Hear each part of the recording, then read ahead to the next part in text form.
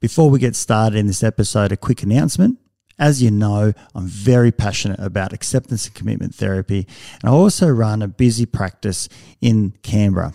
We're currently looking for psychologists who are registered in Australia to join our team, who are also passionate about learning about ACT.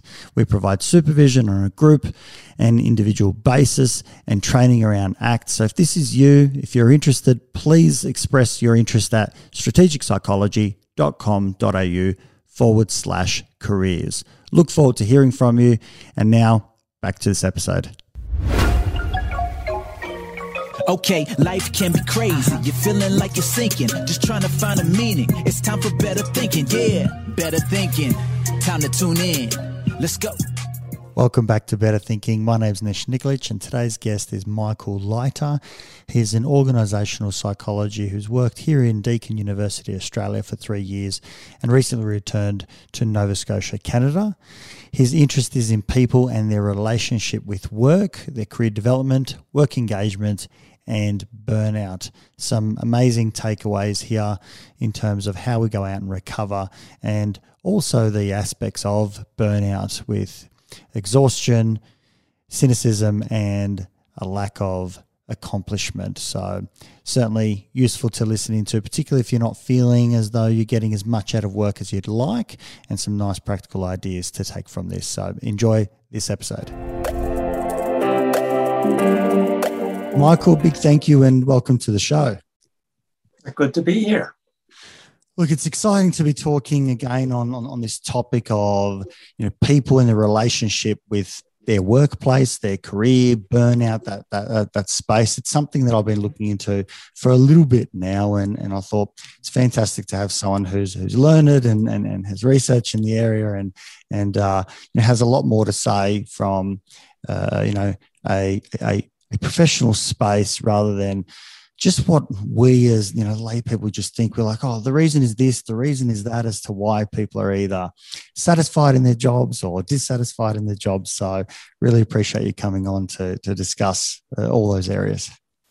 Oh, great. It's great to be here. And it's an important issue and one of growing concern, I think, pretty broadly these days. Tell me a little bit about the work that you've done in this area. I know that you're an organisational psych. What's the sort of work that you've focused on, looked at that's been, I suppose, dearest to you?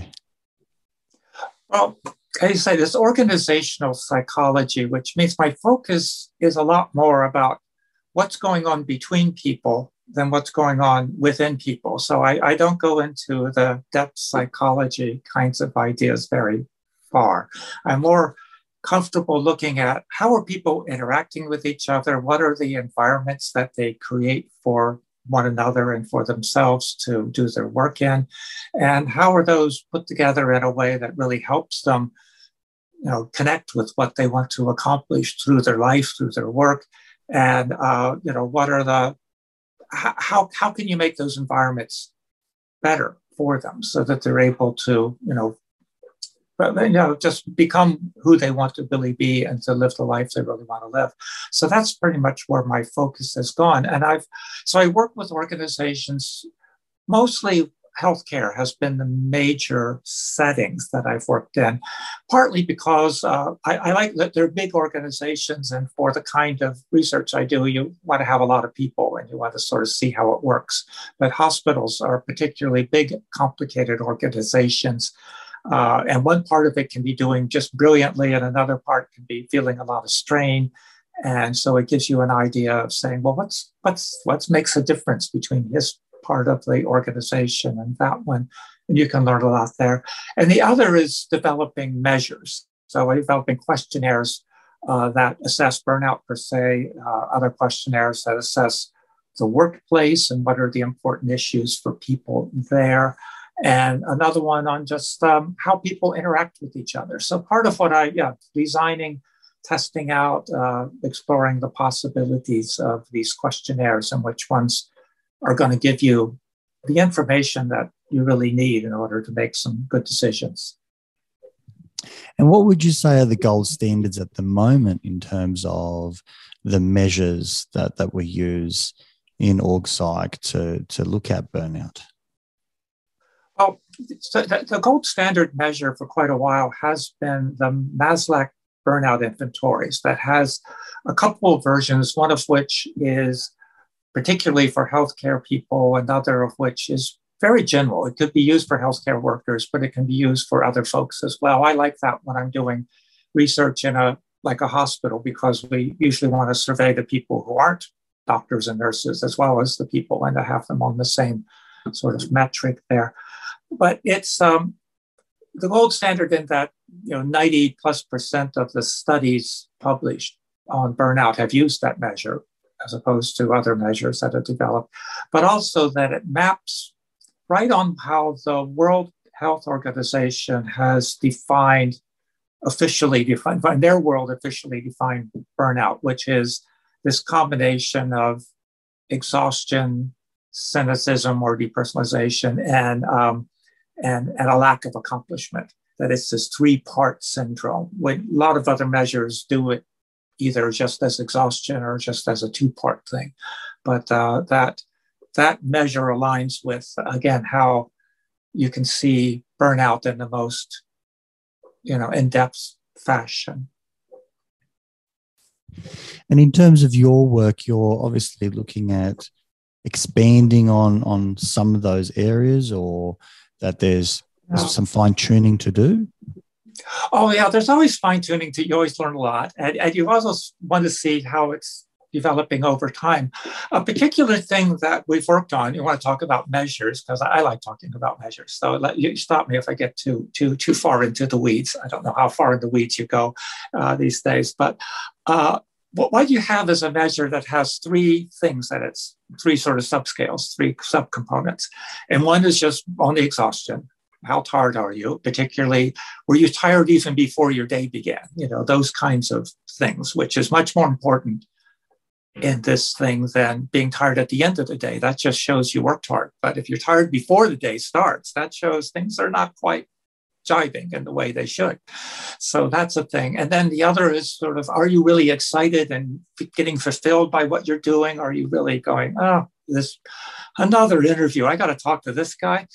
Is it that kind of cynicism, distancing is the second piece. And the third piece is, do I really think I'm doing important work and I'm good at it? That's the place people like to be. And if you're losing that, then that's unfortunate. And burnout is, all three of those sort of piling on to each other. So you're discouraged and you're sort of cynical and you're just not confident that you're really even doing a good job anymore. That's that state of burnout. It's very serious, and it's hard to get out of that because it's so negative.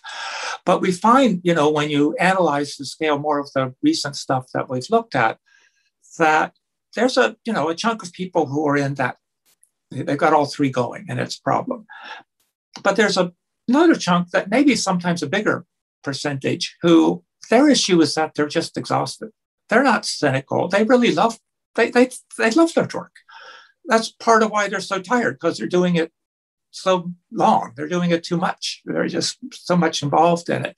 And they're not discouraged. They think they're saving lives. They're doing important work. They're doing really creative, interesting things. They're just really tired, and which could be the work demands. It could be that their life is, so chaotic that they can't really get the rest that they need. It can be a number of things, but their issues are tired.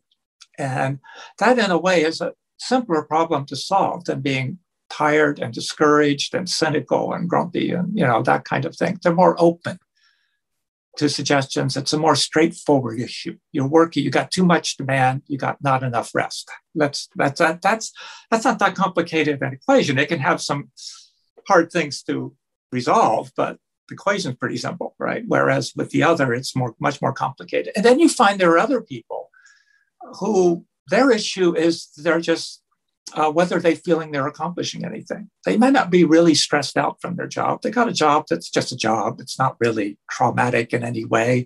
They're not having to work extremely long hours. In fact, they can work their 37 and a half hours and they go home. They're not allowed to work any more than that. So it's not like they're exhausted or really cynical about it, but they just don't think they're accomplishing anything particularly great. And that really is a bigger piece. Like there's people who are really excited, they're energetic, they are really involved in things, they know that they're accomplishing great work, and they're really engaged. They're just, this is great. But that's not, it's not like there's them and then there's the burnout people and that's all there is. No, there's a lot going on in between. And one of those in between states is the people who just say, well, it's okay, I'm fine, that's a job, but it's not great. Is it Friday yet? Oh gosh, it's still Monday. No, I guess it's Tuesday for you. But anyway, it is that kind of a thing. But and then there are also a smaller group, but meaningful, that are just cynical. They're not exhausted because they really can't be bothered to make the effort.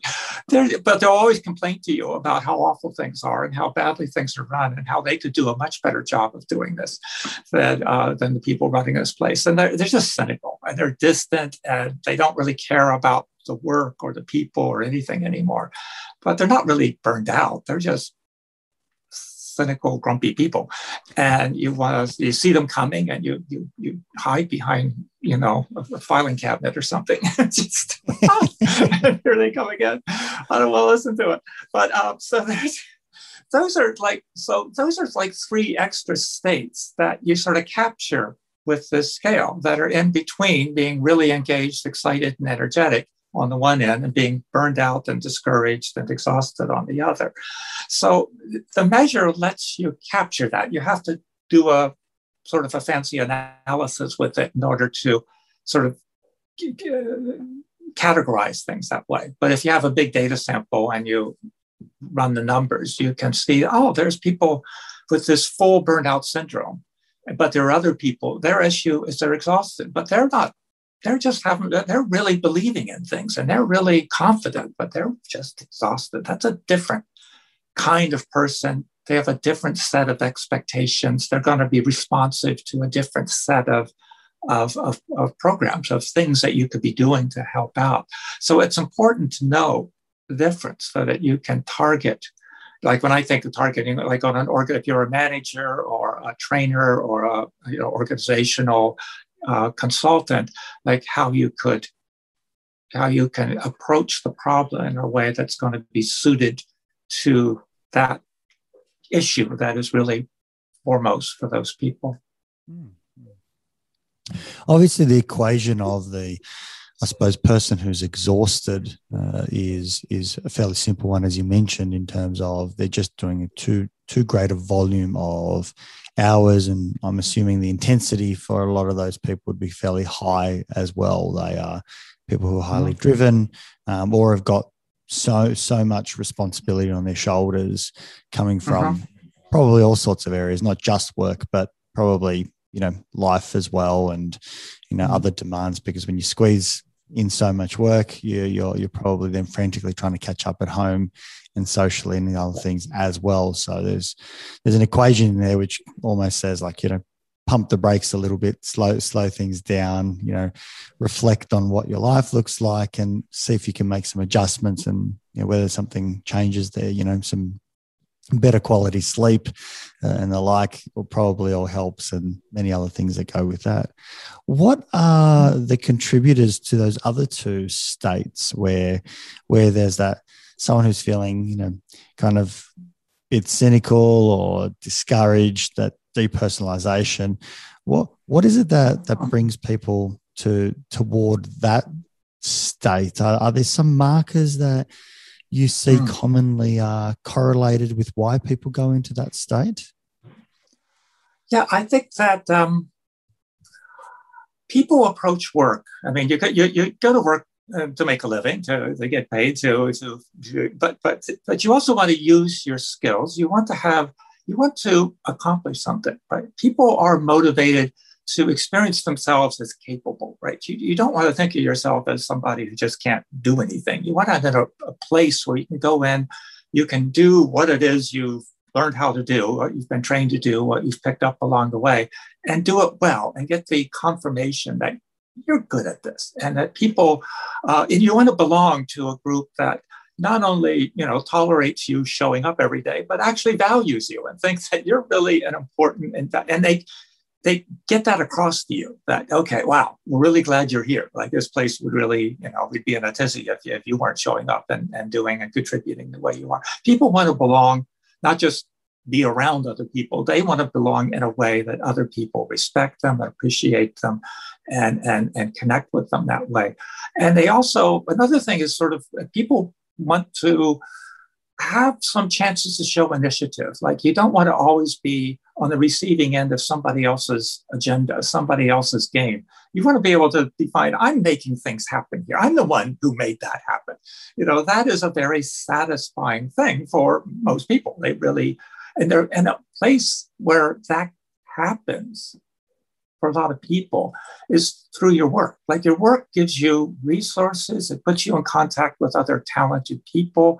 It gives you this opportunity just to make things happen, to do things that you don't do all by yourself. Like, this equipment, you don't have these connections and opportunities that you can find at work if it's the right kind of workplace. So what happens when people are looking for that, hoping for that, expecting that? That was what I was promised when I got this job, and it ain't there. And instead, you're finding you're constrained, you're being micromanaged, other people are making those decisions. You don't really get to initiate what you want to do. The people around you, actually, they don't seem to like you at all. They're actually, don't like them after a while because they're being disrespectful, they're ignoring you, or actually being downright rude.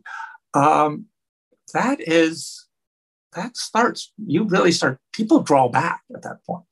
They are, and that's where a lot of that cynicism comes from. You're trying to protect yourself from an environment that is really frustrating. Like you're these core motives about being a capable member of a team that's really contributing something are being really, frustrated by where you are working. And that's the kind of stuff that contributes and pushes people towards being really cynical, or if it's or the really discouraged. I can't really accomplish anything here. I'm just doing this job. Those are the kinds of things that do that. And that's where we think we look a lot at relationships among people who work together as being key. Are there signals coming among these people that are letting them know that you're respected? Are they just getting that across to each other automatically as they're going through their day? Or are they being really withholding that kind of confirmation for each other? So so for the first instance, you look at the work demands and how they wear people out and how they can recover from those. And that's important, and that's part of it. But these other dimensions really are what starts building the framework that pushes people towards a full burnout experience, is when they're being really frustrated and their other core motives. And how workplaces set up to try and mitigate against some of those factors? I'm assuming that a lot of people within a lifetime, let's just call it 40 years of work, that at some point aspects of these might show up. Are workplaces trying to address these particularly, or is it kind of we just go along, we do our work, and when troubles come by, we try and sort of intervene on a one-on-one level? What's been your experience? How do you see organizations work at this? I think it's a very mixed world out there with organizations. And I think that, and often people, like I've done some analysis where we've looked at, again, within healthcare settings where we have a lot of people, and look at, how are they scoring on things in the first 6 months and the first 2 years of their career. And unfortunately, usually they start off really, really bright. Like, oh, this is just wonderful. I'm out of university. I'm into doing what it is I meant to do. It's just great getting these opportunities. And that's where they are in the first 6 months. And then about 2 years in, they're going, well, I guess it's okay here. And then about 5 years in, they're going, oh, gosh, when do I get to retire? And so we go going. Okay. So it can look really good. Things can work at the beginning. And part of it is that when you go starting new, you're going in like a trainee kind of position. You're being closely monitored and you don't get that much latitude and that many opportunities. You're trying to just take it in and not trying to actually, do your own. But after a while, you think, I should get some room here. I should have a bit of respect and get a little bit of autonomy to do, try something new. And they go, no. So too many places are like that. No, you don't. And they find what was a really nice sort of starting position doesn't evolve into a kind of a more mature position in a way that's going along with what the person is looking for. So you get a lot of people, there's sort of a mismatch between how the individual is developing and how their opportunities are developing. And they're sort of, and we, the universities are a little bit guilty in all this, well, because we sort of teach people to expect great things and to follow their dreams and to become what they can become. And a lot of workplaces, like, there are fewer positions that allow that than there are people who are looking for that. Like, that's sort of a mismatch in that way. A lot of people are looking for that great creative, open kind of position. And there's only so many of those, and a whole lot more that are much more constrained and structured and have a lot less of that opportunity. So I think that's part of the thing going on is that it but also there are employers who really care about that and are trying to do their best for their employees and developing, occupational health programs and that kind of thing. But they don't always match what's going on. Like, a lot of times what they're doing is helping people put up with the situation that they're in. Like, you're managing your stress, but that means you're managing your stress. We're still stressing you out, but you're managing it better. And that's not quite as fulfilling for people as actually having something where they're really working with a flow that really connects with them and carries them forward. So there's that kind of thing. And then, as I've been working on these projects where we're trying to take work groups and that have a difficult time really being supportive of one another. Maybe there's different cliques that are fighting it out with each other, or maybe there's a leader who really is more involved with, leader things and not really focusing on what the people need as much as they care for, and work with them on just what we call sort of improving workplace civility. Like, how do you just get across to each other? Let's practice this. Let's do some things together here as a group and practice how we express appreciation to each other so we can just get more automatic in that and express not just feeling appreciative of each other, but actually saying something and doing things that gets that across in the little day-to-day interactions that were happening and making sure people feel valued. And that kind of thing. And then teaching people what are some more constructive reactions? If somebody really is rude or inconsiderate towards you, you can react in a way that makes that even worse, right? Or you can, but what are some things that as a group can come up with and say, no, this is when that kind of thing happens, here's how we're going to react. And it's like, here's our protocol for when people are behaving badly so that we can help get things back on track again. And we're working together as a group.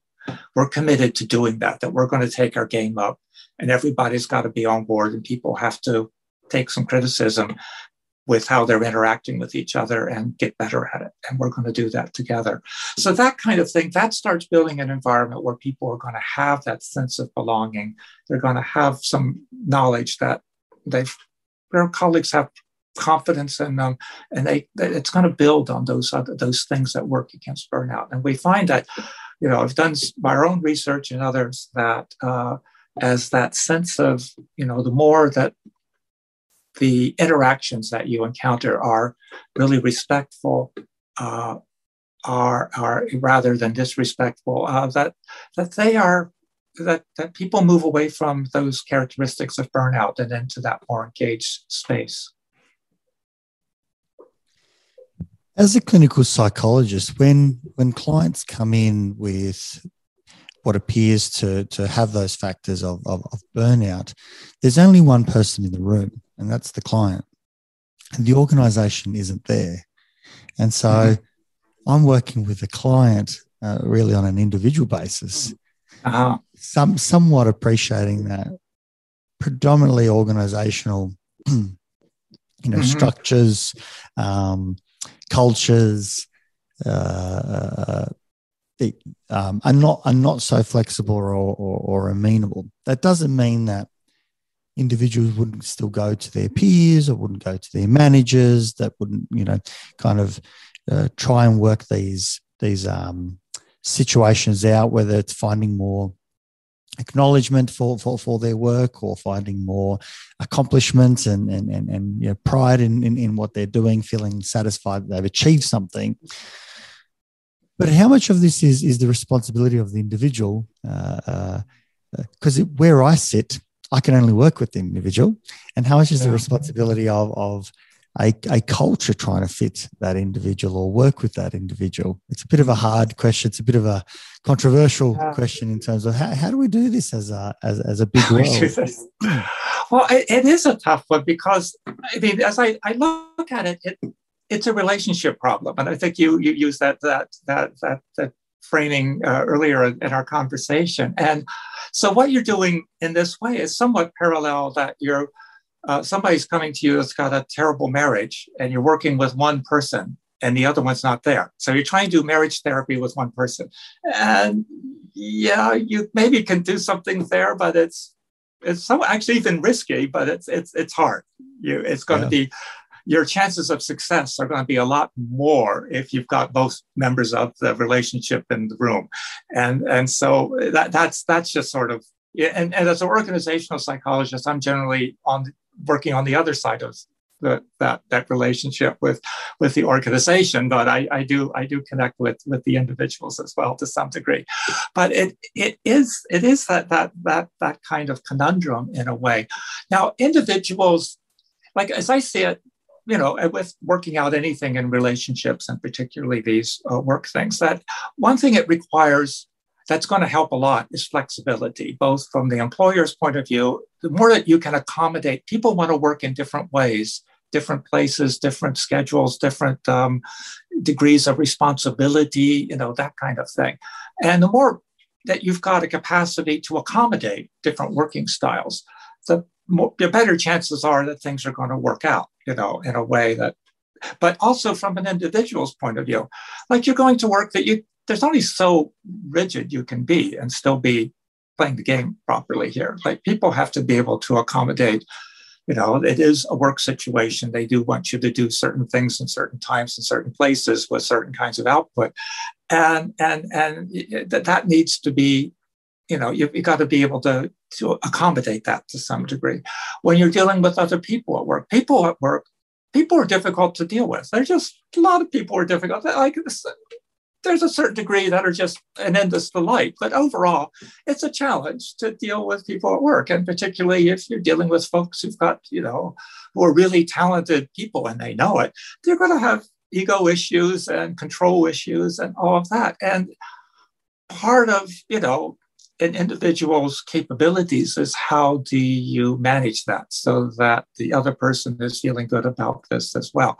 So you have a certain amount, but again, when you're working through an individual, that's your pathway to doing things, and it goes to what extent can that individual both vary what they're doing, can they do things differently, and then how much is that really going to have an impact? Because no matter how persuasive one is, there's a limit to how much you can really influence people in the positive direction. Like generally, as we talk about with the civility stuff, like reciprocity is powerful. If you go up to people and are really pleasant and respectful and really appreciative of them, that generally that's what's going to come back. And if you go up to people and you're rude and dismissive, or you just walk by and ignore them, that's what's going to come back too. So there's a certain reciprocity has a lot of power, but it's not totally powerful. I mean, you can go up to some people and be really nice and they're still going to be nasty to you. Like it's not 100%. It's your probabilities go up, but It's not for sure. So that's the kind of thing that I guess with working with individuals, getting them to tolerate the idea that they don't have sure things, but they can, if they can be happy with improving their odds for getting a better response, that can be meaningful for them. What can people do to elongate that period of satisfaction? What is it that kind of occurs over time that makes us feel less and less satisfied, or more and more tired with the job, or a little bit cynical? As a psychologist, our jobs are fairly straightforward in terms of what we're going to do, and unless you, it depends, unless you change lots and lots of, unless you move your discipline around and the like, and maybe that's one of the factors. But for me personally, I have to maintain an enjoyment in seeing clients and continually find that really enjoyable if I want to continue doing my work. Thankfully, I'm probably very, very fortunate. I can't think of anything more interesting. Human beings are a puzzle, and they're so fascinating and enjoyable to work with. For me, the pain, the angst, comes from all the paperwork that I do. Running a practice. I enjoy people. I don't enjoy, the administrative side of running a practice, and so that's where kind of I feel the exhaustion, or I don't feel much satisfaction in doing some HR tasks and the like, but I still love seeing my clients. There's a bit of a mismatch occurring in my world of where I feel most suited, and in some sense another area of me that says, but I feel satisfaction if I could be part of growing a practice. So the question in some sense is, how do we keep that stimulation, that enjoyment alive? What do we need to do as individuals? Okay. Wow, that's a lot of stuff there. But I think that it talks about burnout. People often bring up the concept of compassion fatigue. And part of my response has always been, well, I find that people have a lot of compassion. It's administrative nonsense fatigue that really pushes people towards burnout, and not too much compassion. Compassion's got a lot going for it. But I think, part of what you do is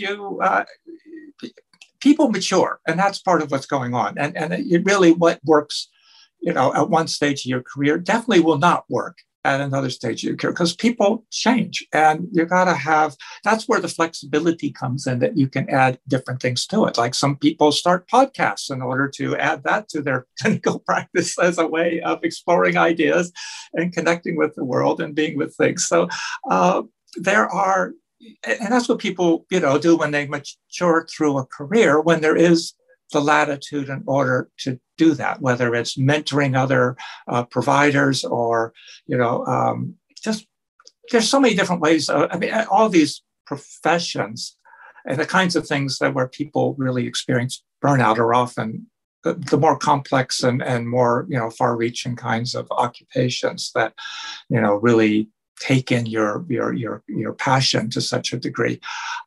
There's always different facets to that. And people, one, on their own side, need to have the flexibility to be able to, jump into something new, even though it's brand new. So they're not going to be really good at it at first, but they'll, have the confidence that they'll grow over time. So I think there's that piece. And then and the other part is the perpetual problem solving to figure out, how can we run this place with less paperwork and still be, cover all the bases that need to be covered. And that kind of thinking, creative thinking on the administrative side, is an important kind of thing, because because they can create all these forms and call for all these records and this, that, and the other. Well, they do. And again, worked at a university for many, many years. And the universities just love coming up with forms that, this is useless information, or reports, particularly research councils. They love having people write reports that nobody ever wants to read. Nobody's going to read this stuff. It's just, but if you want the next, payment to come to the university from your research grant, you've got to get them this stupid report that nobody wants to read. And the world just, okay, what can we do to, one, how can we make that report writing more efficient so that I've got a template I can run through and get it done in less time than I did last time, and on my own front. But how can we influence the whole administrative process so that they can see that wasting the time of their top talent is not a brilliant way of administrating, and that they can work with you to make it better. So I think that those are, because reducing the kinds of things that are just tedious nonsense is an important part of preventing burnout. You want to spend more time doing the stuff that really matters and less time doing the silly stuff that somebody is inflicting upon you from far. It's really interesting, and maybe I'm reaching some of that cynical aspect that you're talking about. In that, I scratch my head with how human beings engage with the world, and like the lack of interpretation or lack of reading, or maybe it's the kind of very quick default systems of reading and applying things where, let's say, for example, if I'll use something a little bit further far.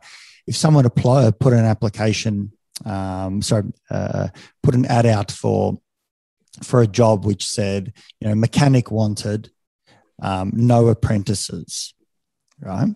But then they received like 4 apprentices applications, and it's really fascinating that kind of like the reading, sort of concept doesn't translate to what someone then responds with. I personally, I know that when I write an email, I always try and respond to the 5, questions that someone has provided, or I'll ensure that whatever I'm being asked, I deliver. But it doesn't seem to occur in this world, that there's kind of like these shortcuts that are occurring where, someone will just half answer 1 of 5 questions. It's really fascinating that this world, and maybe that's the complexity of being of working with human beings.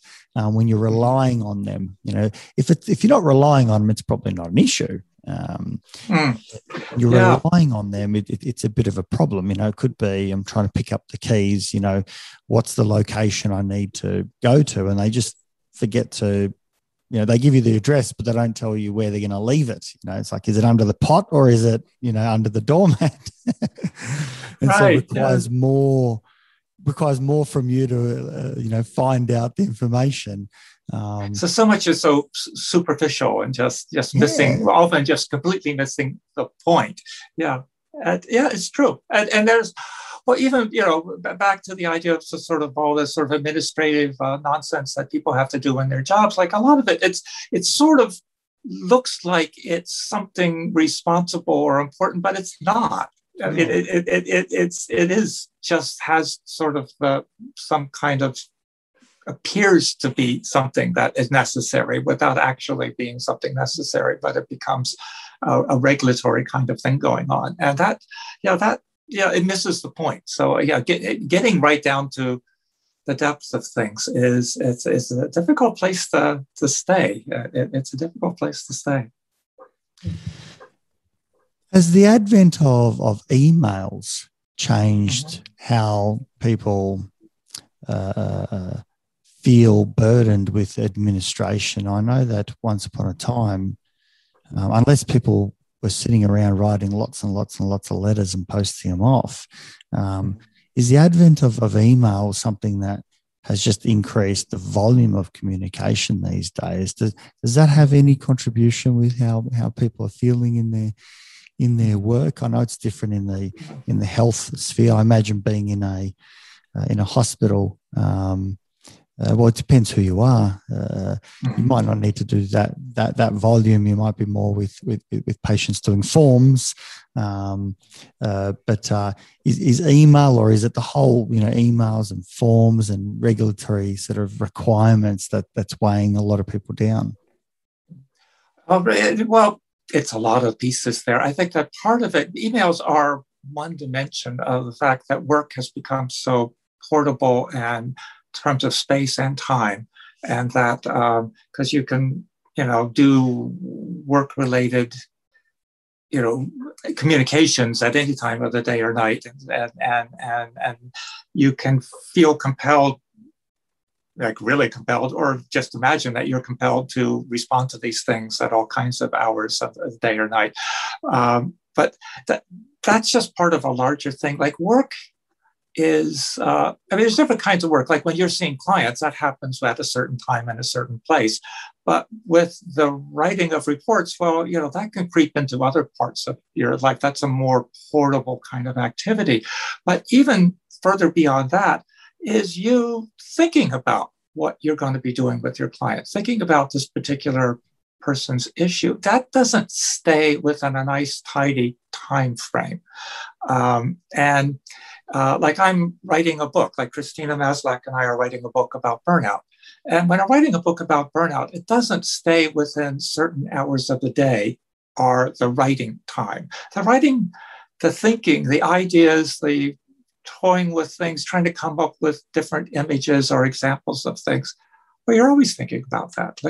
Even when you're not thinking about it, all of a sudden an idea pops up, which means that you were processing it somewhere or the other.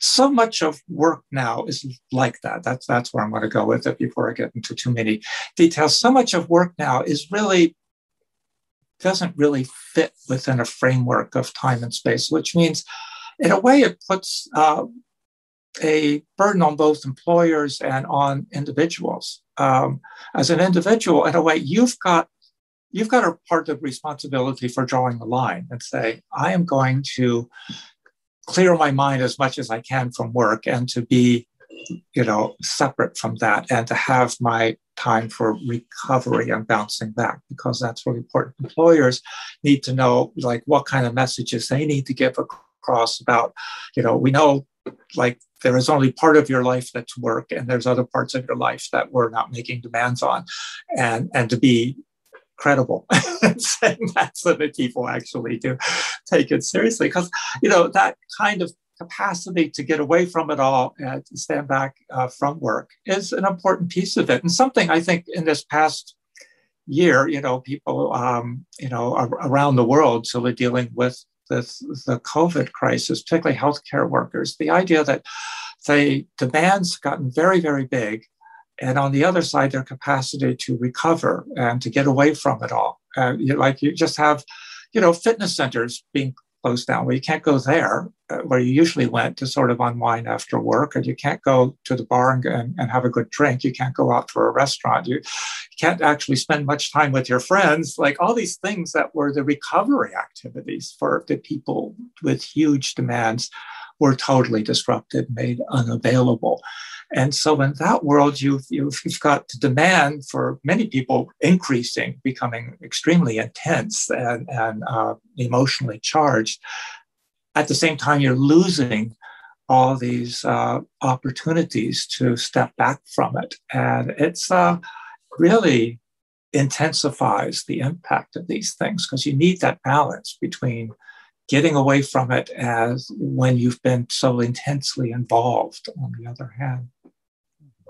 Two things that you noted there is work bleeding into a wider amount of time in one's life, or even the thinking of work or the anticipation of work, beforehand is kind of like a little bit of a drain or a bit of weight that still can be put into the work hours that you're doing. And secondly, you sort of mentioned about recovery. How important is recovery, and what does that look like? What what can our listeners sort of think about in terms of what could they consider or should they do in that recovery side, or if we even term it, life outside of work? Yeah. Well, I think it's partly, the idea with the exhaustion part is burnout. The idea isn't that you're supposed to go to work and hold on to all your energy all day. No, you should go to work and you cash in that energy doing things that matter, doing things like, and if you end up really tired at the end of the day, that's fine. That's not a problem in and of itself. The issue is the cycle is to cash in your energy doing things that matter, but then to recover that energy and doing something different. And you have different kinds of energy. So you can be working, again, seeing clients all day long until you're just really tired from doing that kind of work, and then go out and run and exercise physically and have a great time doing that. Somehow you've got energy for doing that kind of thing when your mind's been really tired of trying to respond appropriately to intense information. So you've got these different dimensions. But the kinds of recovery becomes the important thing of knowing, am I leading my life in a way that when I get away from work, I'm building up those other parts of it and recharging that energy. And it means, one, doing things that you enjoy, secondly, doing things that are different. So if you're at a computer screen all day, you really shouldn't go home and be at a computer screen all evening. You got to have a bit more breadth in what's going on. But it is, and time with people matters. Time with people where you're not in your work role. You're just a fella. You're just a person out there interacting with other people. It really recharges you. Like that work role is important. You're at home in it. That's who you are. But still, you got other parts of your identity, and they need to go out for a walk. They need an airing, and you got to be with them and allow that to happen. So all of those things, they bring out different parts of yourself. Even though, like you're walking around, you're doing things, you might be even more physically exerting than you do during your workday. But those things are part of recovery. Recovery can be a very active process. So eventually, you do need to sleep, and the amount of sleep that you need, you got to do it. And if it's 8 hours, even though you grudgingly you got to give it the 8 hours if that's what your body's calling for, and because it doesn't take no for an answer very well. It comes back to bite you. So the sleep becomes a very important part of that. And so finding out what's going to help you with that, because, when we do these, they're called diary studies, where you ask people sort of every day, you give them sort of a mini version of the burnout scale, and you do it on a daily basis for a number of days just to see people's cycles. And the thing that, is most associated with exhaustion in the morning is not sleeping well on the night before. And not sleeping well the night before often is related to, upsetting things that happen at work, like conflict with other people or, bad interactions with people at work are one of the kinds of things that interrupt sleep at night, because you ruminate over these things. You think them, you bring them back up again, you're going over it, and it really upsets that whole recovery cycle. So sleep is definitely part of it. It's not the whole picture at all, but it's definitely part of it. And again, as communities have been all, constrained, necessarily with restrictions, it's really, people have had to come up with some pretty creative solutions about, well, how do I do that kind of recovery? And, it's been a bad year for extroverts in that regard. The introverts have done a bit better. I just read a book, but the extroverts, they had a rough year. Yes. Yeah. And how do you personally structure your days? Being in the field, do you consciously do certain things? Have you structured your weeks in particular ways? Oh yeah, I'm good at relaxing. I've got that sort of worked out. I play music a lot, so that's a piece. That's a very different kind of activity, and with people or on my own or whatever. So that's really different from doing organizational psychology. And right now, I lived in Melbourne there for a while, and that was fascinating. There's so much to do in Melbourne. But now I'm living in a very small town of like 4,000 people and a very rural part of Canada. And so there's just always lots. There's a great outdoors, and so there's a lot of nature, walking, having a lot of green around you, walking in nature. It's a good thing to do. It relaxes the mind on a deep level. What sort of music do you play? Well, I play different kinds of music, but one thing is on the flute, playing like Celtic music, and so Irish, Scottish, that kind of thing. So that's with people and that stuff. Play Baroque music as well as the piano and flute and other kinds of just more contemporary kind of music. There's people composing just fantastic stuff out there these days, particularly piano music. I'm just finding there's all kinds of very contemporary composers on piano that it's just fun to play it. Not horrendously difficult, but really engaging kind of music. So there's a lot to do with that. Yeah. How about you? Play music?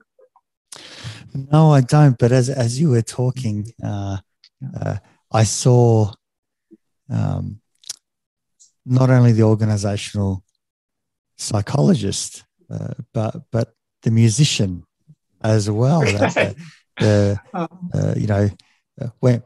I have been speaking with you, I've seen Michael, the academic, the organizational psych, the researcher, and as you spoke about the music and you kind of shifted your eyes up and you kind of reflected and got into this sort of, mental space of considering what is it so that's so lovely. I could see a genuineness and a love for, whether it be the Celtic music or the appreciation or, learning or the playing or the social aspect of it.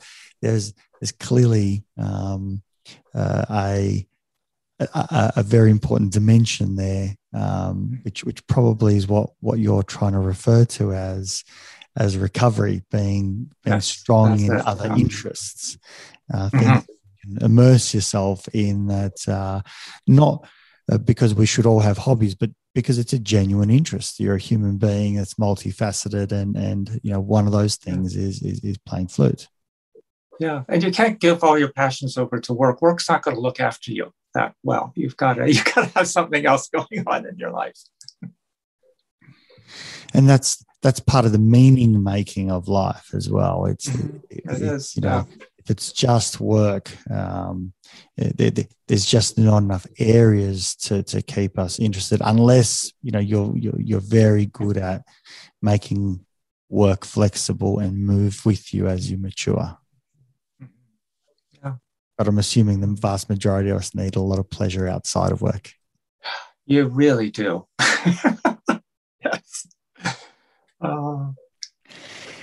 Yeah, wow. It makes me think about the things. I've got some really strong interests, but probably I need to invest more time and energy into those, actually invest the time so that I get recovery from it. Rather than just fantasize about it. Yes, it takes a while. Yeah, it takes some dedication before it really becomes feeding back to you in that kind of way. But you got to get learning just in and of itself. It's a kick. Mm-hmm. And is that why there's a novelty factor in this, where when someone graduates from uni, the first couple of years? There's so much novelty. When we change jobs, we're looking for novelty. We're trying to kind of spice things up again. Is that part of what kind of keeps us a bit more buoyant? Is that we need a bit of change? Oh, that is. And I think that goes to that sort of need for that sense of efficacy. And people really want to feel that they are capable. And that it just gives you it just gives you confidence, because you got to deal with a world which is pretty demanding and not all that friendly. Just knowing that you are capable of what you're doing both makes you just more confident that you can deal with what comes up, but also, it makes you more valuable to your community. And so you've got other people who have your back because you're a valued member. That's just it's really wired in at a fairly fundamental level, I think. And so when you're learning new things, when you're mastering, capabilities, that it gives some depth to you in that way. Michael, if some of our listeners want to take this a little bit further, where can they find out more about your work, about the things that you do? Do you have a website or something we can share? Right. I have a website. It's the letter MP Leiter. So it's MPLEITER, which is Michael P. Leiter, .com. So that's easy enough. So that's the place where you can see some of my stuff is posted there, and there's a way of contacting me through that site as well. So that would be the way to go. Fantastic. And before I let you go, a little bit more on a personal note, what attracted you to leaving Australia and going to Canada?